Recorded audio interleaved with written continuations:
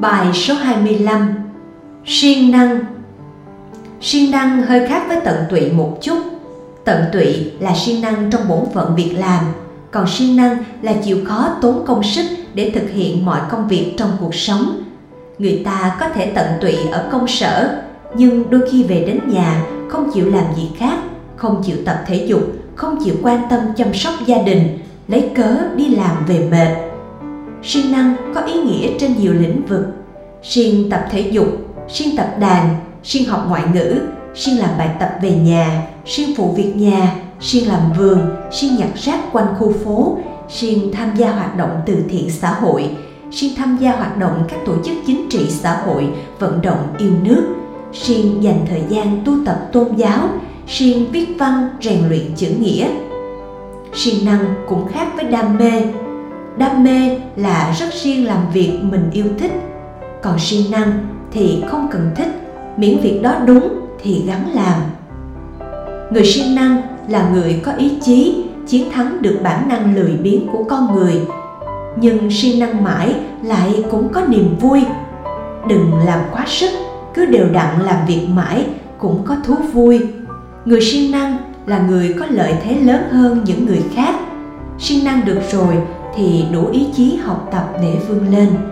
Siêng năng được rồi thì dễ cống hiến phục vụ mọi người chung quanh nên thường tạo được phúc.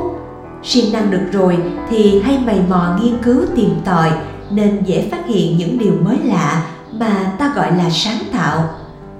Tâm lý siêng năng do hai yếu tố tạo thành. Một là ý chí của tinh thần, hai là cơ thể có đủ sức khỏe tương đối. Ý chí thì do phước hỗ trợ, do trí tuệ nhận thức thúc đẩy hoặc do tình cảm biến thành. Yêu thương, căm thù hay nhận thức đúng đắn đều giúp tạo ra ý chí. Biết việc đó là cần thiết, ta cố gắng làm, đó là trí tuệ sinh ra ý chí. Yêu thích nên cố gắng, căm thù nên cố gắng, đó là tình cảm sinh ra ý chí. Sức khỏe đủ thì ý chí cũng được thuận lợi. Người yếu đuối hay phát sinh tâm lý lười biếng.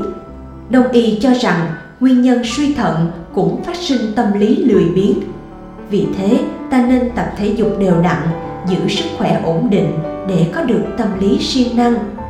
Người siêng năng dễ được mọi người tôn trọng, còn người lười biếng thì ai cũng xem thường. Lười biếng chẳng đóng góp gì cho cộng đồng nên phước cạn dần, phước cạn thì bị xem thường. Thậm chí có khi người ta kết luận rằng người lười là người ác.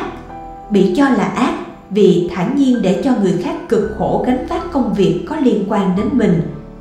Nếu thấy mình không được siêng năng thì ta phải khẩn trương điều chỉnh liền, vì đó là khiếm khuyết rất lớn cho cuộc đời của mình. Ta phải tập làm sao, nguyện làm sao để trở thành người rất siêng năng mới được. Chẳng phải chỉ siêng năng cho hiện tại mà còn phải siêng năng tạo phúc cho nhiều kiếp sau nữa.